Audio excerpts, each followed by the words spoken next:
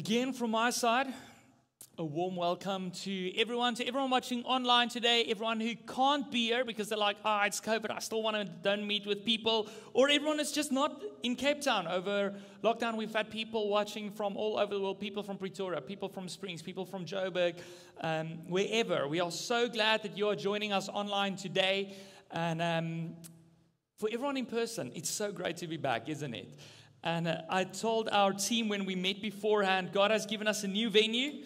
And that's one of the amazing things that came out of lockdown is we've got a venue that we can grow into, a venue with space, a venue with parking where we can do multiple services. So we're trusting God to, after COVID, to rebuild this church, not just in this location, but across South Africa through the online platforms that has been established. And we are so excited about that. But today we're starting a new series called Rebuild. And I love these shows where they rebuild old stuff. Okay, that can be old cars, it can be old motorbikes, it can be old houses, it can be old bridges, trains, boats, whatever it is. I love it when they take something that's completely dilapidated, something that's broken, something that's been weathered, and they turn it into something amazing. And we're starting this series because COVID, and it's still continuing, right? We're in level 1, but it doesn't mean it's over. Has left a trail of devastation. And some of my friends are pastors in New York, and there's not one of them that hasn't done multiple funerals for people that died because of COVID in New York. And you might not have felt that so intently in South Africa, intensely. We haven't seen the death rate that they've seen, although they say our rate might be higher than it might be. But we felt other things. We felt the economic impact of this. People are like, will our economy recover? Will my savings, if I'm on pension, will that recover? Because that's all I have to live off. Some people lost their jobs. They're like, will I ever find a job again? Some people didn't lose their jobs, but they are in entertainment, or they are Uber drivers, or they have restaurants, and they're like, we're still struggling to just get by. I spoke to a businessman in our church this week that said after COVID, there was a bit of an uptick, and now it was just down again, and he couldn't pay his staff now for the last week. It's like, will that recover? We've all seen the statistics on marriages during lockdown across the world. Divorce rate went up. People are locked together. They can't stand each other for 24 hours a day, and marriages are falling apart at an incredible rate. People's health have been going south because they are binge watching Netflix and eating chocolates the whole day long, right? They stopped training. So health is going south. I just read in the news that our social economical gap just got bigger. So this crisis didn't make the gap smaller. The poor just got poorer and the rich just got richer. And now the gap is even bigger than before. So almost on every level, we see the devastation of a virus that we can't even see with our naked eye. And the question is often when we face something like this, when you're facing a marriage that's falling apart, when you don't know how your finances are going to work out, the question is, how do I rebuild? Can I even rebuild? Is it even possible? And that is why we started this series, because I believe we can rebuild not only our own lives, but we can rebuild a society, we can rebuild a country. And I believe that Christians specifically has been called by God for this job. And that's why we're starting this series. And one of the things that I love about these classic shows, especially classic cars, is you get these cars that are completely rusted through. It's like you can't do anything with it. If it was my car, I would have put some fiberglass on it, right, and try to patch it up. But what's interesting is I watched a show where this guy walks into a scrapyard and there's a car that they are about to crush that's like 60, 70, 80 years old, and he's like, I want that car. And what started to tickle my imagination is, what is the difference between a car that gets crushed in a scrapper and a car that gets restored to its former glory? What I learned is it's not the amount of damage, it's not the amount of rust, it's not the damage to the engine, because I've seen the craziest cars that they resurrected. The only difference between a car that goes into the scrapper and a car that goes for a rebuild is someone who saw the potential of what that broken down car could be. And that is our topic today. Our first topic in the series, Rebuild, is the potential of the build. The potential of the build. Gavin, you would have to go on for me, please. The potential of the build. And we're going to be talking, we're going to be listening, we're going to be reading the story of a man named Nehemiah in the Old Testament. A man that faced the wall of the city of Jerusalem that was completely destroyed, and God put it on his heart to rebuild this incredible wall. He's a simple man, he's got no resources, he's got no people behind him, and he has to do this job. So before we start reading his story, I first wanted to give you a timeline. Now, if you're a bit of a history freak or you like things being analytical, you're like me, I like to get the details. Okay, so here are the details of what happened to Israel. King David brought all the tribes together. It was this powerful kingdom. King Solomon, his son, took over. He just expanded the kingdom even more. It became this super strong kingdom. And then after Solomon, it started falling apart. And the kingdom of Israel split into two, into the northern part and into the southern part. The northern part was Samaria. The southern part was Judea. They didn't like each other. They had all kinds of issues with each other. Both of them believed that they were the chosen people of God. In the meantime, the whole group was, but they were like, no, we are. And they're like, no, we are. So there was this whole fight. And I want to show you a timeline of what happened after this kingdom split in two. In 722 before Christ, the Assyrians conquer the northern kingdom. And the guys in the south are like, I told you we are the people of God. Look at God gave you over to the enemy. You are destroyed. So the Assyrians take them away and into exile. And the southern kingdom is like, we're good. We're the chosen people of God. 136 years later, in 586 before Christ, the Babylonian Empire, super strong, comes and destroys the whole city of Jerusalem, the temple of God, the walls. Now the northern guys are like, we might not be in our country, but we told you we're the people of God. Now you are destroyed. So both are feeling chuffed with themselves. But everything is destroyed. 49 years later, the Persians conquered the Babylonians. And the Persian Empire kind of ruled the world. Before the Greeks, before Alexander the Great. He only came like in 333. But anyway, under the Persians, they allowed the Jews 23 years later in 516 before Christ to rebuild the temple. God's temple is rebuilt, but guess what? The walls of the city is still broken. And it was another 71 years after the temple has been rebuilt before the time that Nehemiah comes into the picture to rebuild the wall.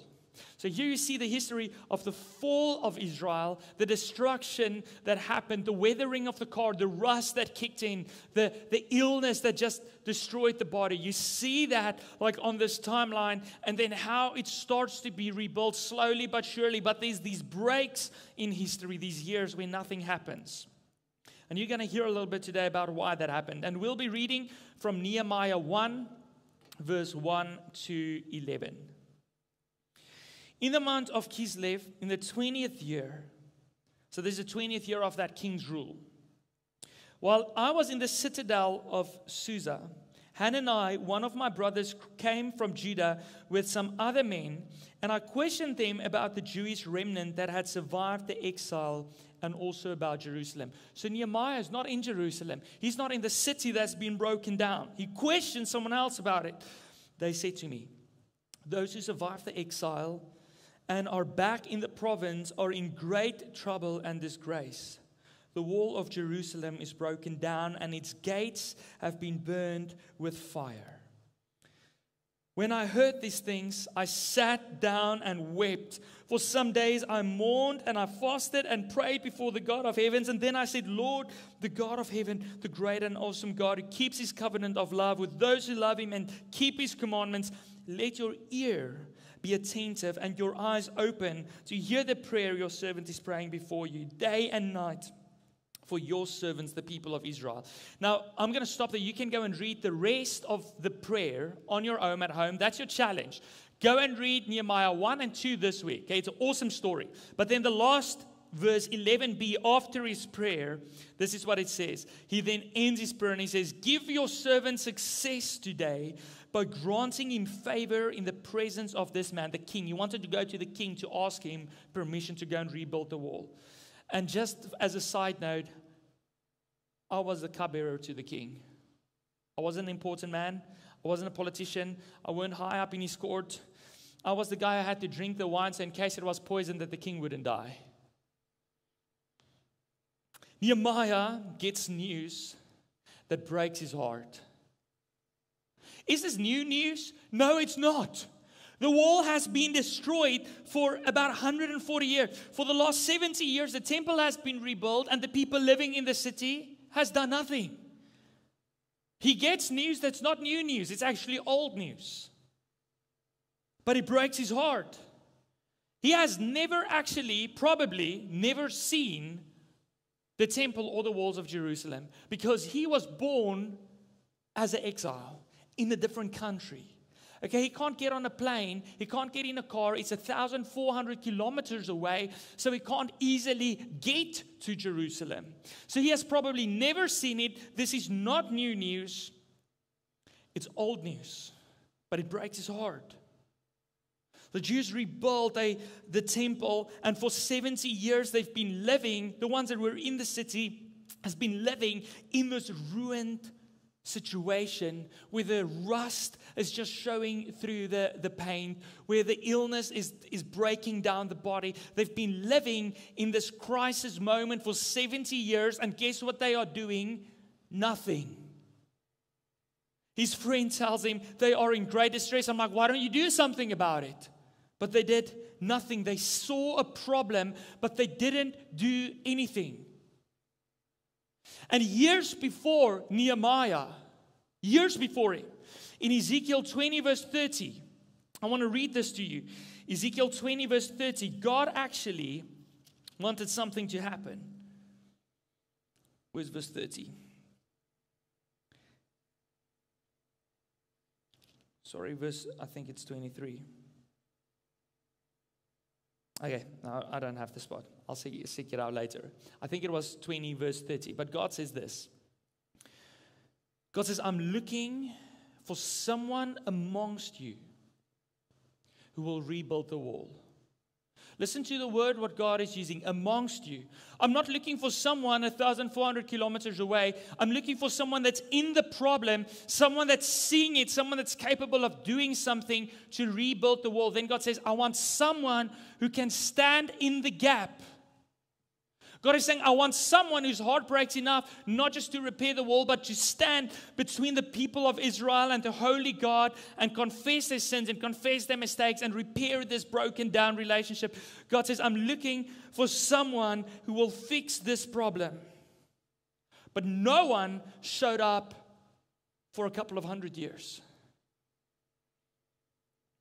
I want to tell you today, the first lesson that I learned from this story is no situation will ever improve until someone takes responsibility for it. Your life situation, your marriage, your health, your relationship with God, the addiction you have, the brokenness of our economy, the brokenness of South Africa, the crime we're facing, everything that we complain about day and night, just as the Jews did for 70 years, will not change until someone takes responsibility for it. Nehemiah was 1,400 kilometers away. He's never even seen the city. He hears the news and his heart breaks. Do you know how I know that his heart broke for this news? Because we read in verse 4 that he wept and mourned and fasted for days. Not for minutes, not for hours. He saw this devastation and it broke his heart. And he took the next step in verse 5 to 11 with the prayer, and he starts confessing the sins of Israel. He's like, God, I know the walls are broken because we didn't listen to you. But then he says this weird thing, I confess the sins of Israel, but also my own sin. I'm like, dude, you weren't even born when the walls were broken down. You're not even in that city. But he took responsibility for the problem in that moment. And in verse 11, he says, God, give me success. He had a plan to repair the walls. No situation will ever improve until someone takes responsibility. Nehemiah takes responsibility.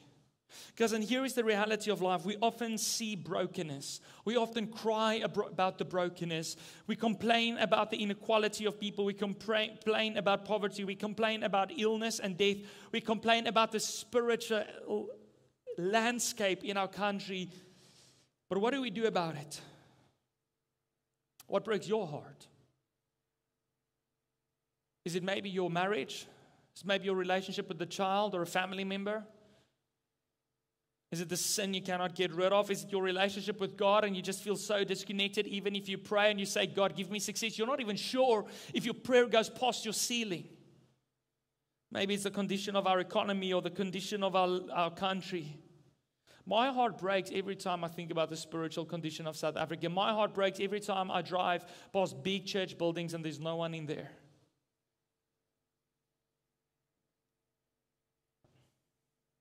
But you see, the problem is we do nothing because we love to shift blame. When people see me for counseling, I always tell them it takes two to tango. Because the first thing people do is they always point the finger to the other person. When we think about the problems in our country, it's always someone else, right? It's the Guptas, it's the government, it's these people. Yes, there are people who is really doing bad stuff, right?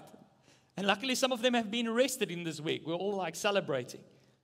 But we love to point the finger to someone else. The Jews were living in the crisis, and you know what they were probably doing? Pointing the finger to someone else while they were living in misery.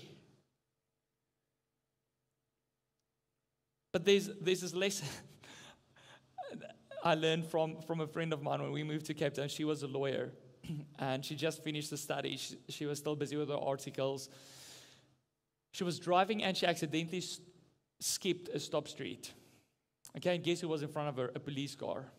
So she hits a police car. The one car you never want to hit is a police car, especially not if it's a traffic officer. But she hit the police car. She got out, and she said the first thing she said is, "Why did you skip the stop street?" The police were so confused. They thought they skipped the stop. Meantime, she skipped the stop. And she says, "Never tell anyone if you're guilty, because then you take responsibility for the repairs." Now, if you're guilty, the Bible says we should confess it, right? But that was a proper lawyer talking. Because she knew if I take responsibility for the accident, I'm automatically taking responsibility for the repair of the damage. And that is what Nehemiah did by taking responsibility. He automatically took responsibility for the repair of the wall. We need to move past the place of just pointing a finger, of just crying. We need to get to a place where we start doing something, where we're saying, I'm not just seeing the problem in my marriage and complaining over my husband or my wife. I'm not just seeing the problems in the country and complaining about this around a fire. Or we were in Montague this week at the hot springs, and I was so frustrated. I kept moving to different sides of the pool because everywhere I'm going, someone is complaining either about COVID, the government, or corruption. I'm like, get something good to talk about or start praying about the problems. We need to move past that, and we need to get to a point where we stop shifting blame and take the responsibility. And I know it's not easy. Whatever you're facing, whether you've got a heart for South Africa, for poverty, for illness, for widows, for orphans, for your marriage, for addiction, whatever that might be, the chances are you haven't done something about it, not just because you're shifting blame, but because it's really hard to fix something that's broken. I've watched some of those car shows where they have to cut pieces out of a car and they weld in new pieces after they've shaped them on these fancy machines. Because I just want to start fixing cars. I will never get to it, but it looks so impressive. But it's hours of work. And it's not easy, and this wasn't easy for Nehemiah. He faced a problem. He's a little man. He's got no authority in the king's throne room. He's 1,400 kilometers away. He doesn't have resources to build a city wall of a couple of kilometers. Have you ever felt like that? I'm facing this problem. It breaks my heart. I want to do something about it. I just cannot. I have no idea where to start. I don't know if I'm able to do it. This is just out of my hands. I feel so powerless. I don't know what to do. Nehemiah's heart broke. He took responsibility. He started making a plan. Then he had to go to the king. And I want us to read what happened when he was standing in front of the king. Nehemiah 2, verse 1 to 8. In the month of Nisan, okay, so this is about 3 months later.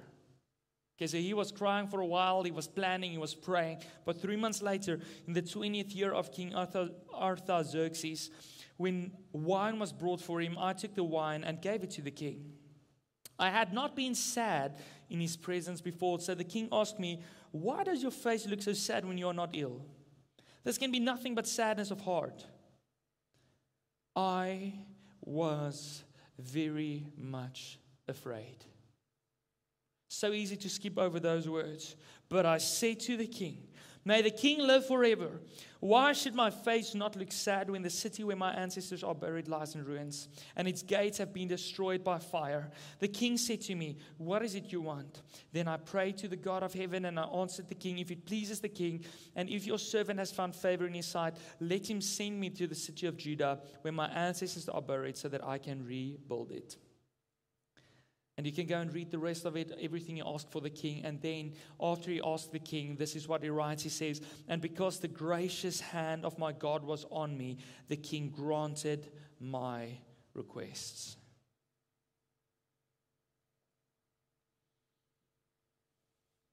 Fear has a way to stop us in our tracks when we're looking at our situation. We've cried over it. We've planned it. We want to fix the problems we're facing. We want to rebuild. We see the potential of the build.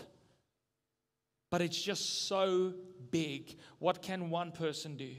How can I change the world? What difference can I make in this country? What can I do in a pandemic like this? How can I affect the economy? And then fear stops us in our tracks from doing. And it makes us do nothing. Like the Jews that lived in the problem for 70 years and they did nothing. We know what to do, but we can't take the step. And I've seen guys on 2 car shows that I watched during lockdown. On both of the shows, both of those guys had a car that was sitting in their workshop for years. But it was so difficult or so expensive to the repair that they could never get themselves to finish it. Fear stopped them in their tracks because the job seemed too big. And it's so easy. We see the potential, but we just cannot start. Not only is this a super big job, but he has to go to a king. He's a nobody. He's the guy who drinks the wine, so in case it's poison, that he will die. So he's not the super big shot in the court that the king should listen to. Then he wants to go to the king and ask him to let him go back to the country that they came from, give him stuff, money and wood and stuff to rebuild the walls of a city that is used for what? Defense. He asked a king to give him money to rebuild the walls of a city. So what must that mean? Oh, they want to start a rebellion, because the Jews were famous for rebellions, by the way, throughout history. They always had a rebellion going somewhere. So that's the obvious thing. So he's standing in front of this king and he's like, if I ask him this, the chances of him beheading me is great. I might lose my head today. This is not just an impossible mission. I might not walk out of this alive. And fear gripped him. I was very much afraid. I don't want us to read this story and think, oh, it was all easy. It was hard. It was difficult. And for a moment, fear stopped him in his tracks. For a moment. And then we read these words. Then I prayed to the God of heaven. Do you even see those words as you read the story? You missed that, right? That is a skietgebedjie in Afrikaans. In English, you just shoot up a quick prayer, right? In the moment, you want to ask the king, the moment is so big, fear grips him. And instead of him living in fear, instead of fear stopping him, he counters fear with faith. Instead of being frozen, he prays and he asks God, God, come through for me, in a quick prayer that couldn't have been more than a couple of seconds, because there's a comma and it says, and I answered the king. This was a couple of seconds. And I think in that moment something happened. He might have thought he needed the king to give him permission and to give him money and to give him stuff. But in that one split second, he realized the only thing I need is God on my side. You see, you don't realize Jesus is all you need until Jesus is all you have. It's sad that it sometimes that life needs to take us to a point where we've got nothing except Jesus before we realize that it's actually all I need. We think we need so much more than we actually need. We think life is all about money and all about stuff, and actually it's like all of that will be gone soon. But Jesus is eternal. He prayed and he realized God was all he needed. God was all he had. And he goes to the king with faith, not with fear, but with boldness. And he asks the king to let him go. He asked the king for wood to rebuild the walls. He asked the king for letters. He asked the king for so much stuff. In boldness. And I believe that is when God said in Ezekiel that he's looking for someone to stand in the gap. Someone amongst you that will rebuild the wall. God was looking for a man like Nehemiah who will act in faith.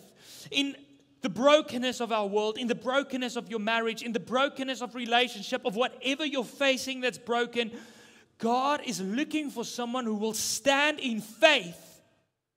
Who will stand in boldness, who will act in faith. And God loves it when we're in those spots, because those are the times when our hands are tied.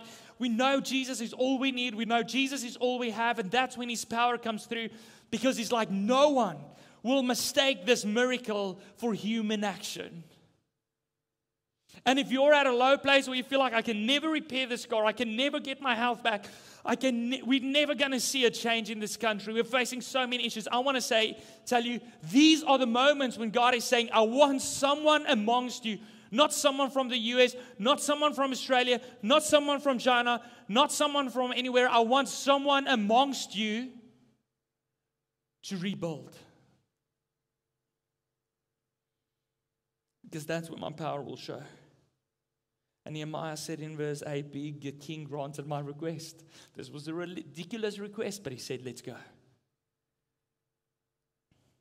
I want to tell you today, no matter what you're facing, your situation is not bigger than God. No matter what you're facing, it's not out of His control. No matter what you're facing, it's not the end. No matter what you're facing, it's not so low that you cannot reach God's hand that is right there waiting for you. And when we reach out to God and we take His hand, and then we take a step in faith, you know what happens? Trusting God always leads to more than we expected. Nehemiah just wanted to go and rebuild the wall. He didn't just go to rebuild, he got everything he needed from the king's own treasury and from his own forest to go and rebuild the wall. And I'm not saying that God is necessarily going to fill your wallet. I'm not saying that your health is always going to be perfect. That's a prosperity gospel, and that's not the full gospel that we read about in the Bible.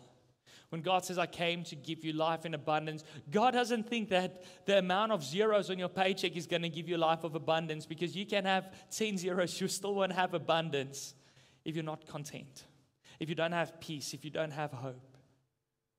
And I cannot promise you how God will bless you. I cannot promise you what He will give you more than you expected. But I can tell you, when we trust Jesus above all else, He will give us more than we expected, more than what is necessary. God, I want to stand in the gap. That's why we left an established church. We felt there was a gap and God called us to stand in it. And it feels like, again, we have to restart. And I'm like, God, why did all of this happen? But God is like, I don't care about why. I care about someone who's willing to, despite setbacks, despite fear, I care about someone who's willing to stand in the gap in boldness and in faith. I want to do that.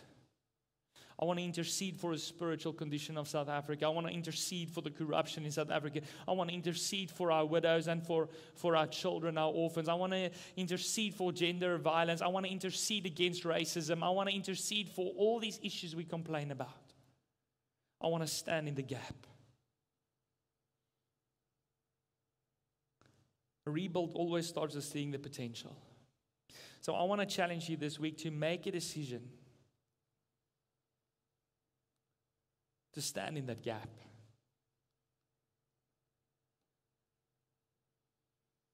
There is potential in your marriage. It's not the end. There is potential in the relationship. It's not the end. There's potential in South Africa. There's potential in our people.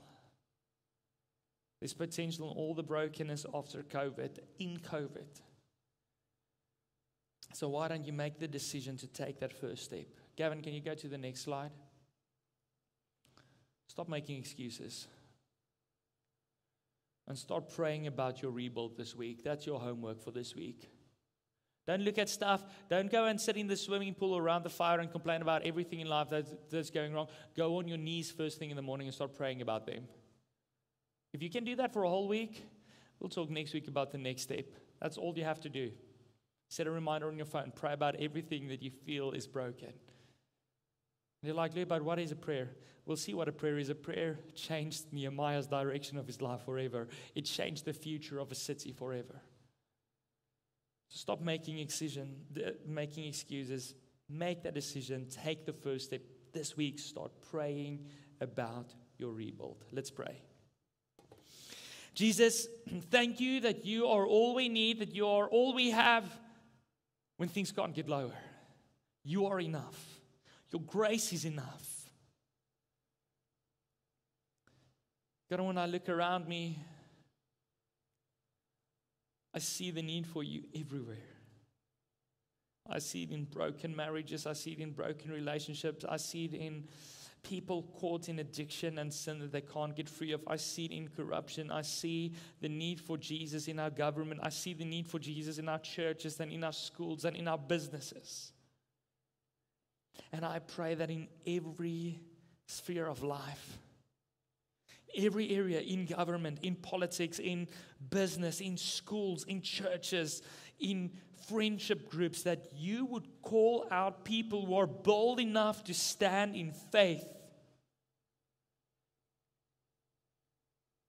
and to make a difference.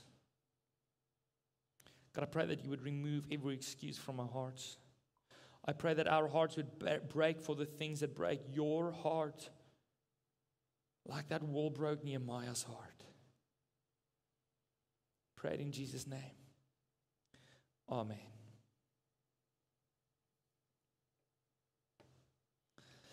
This is normally the part where I say we're going to give our offerings to God.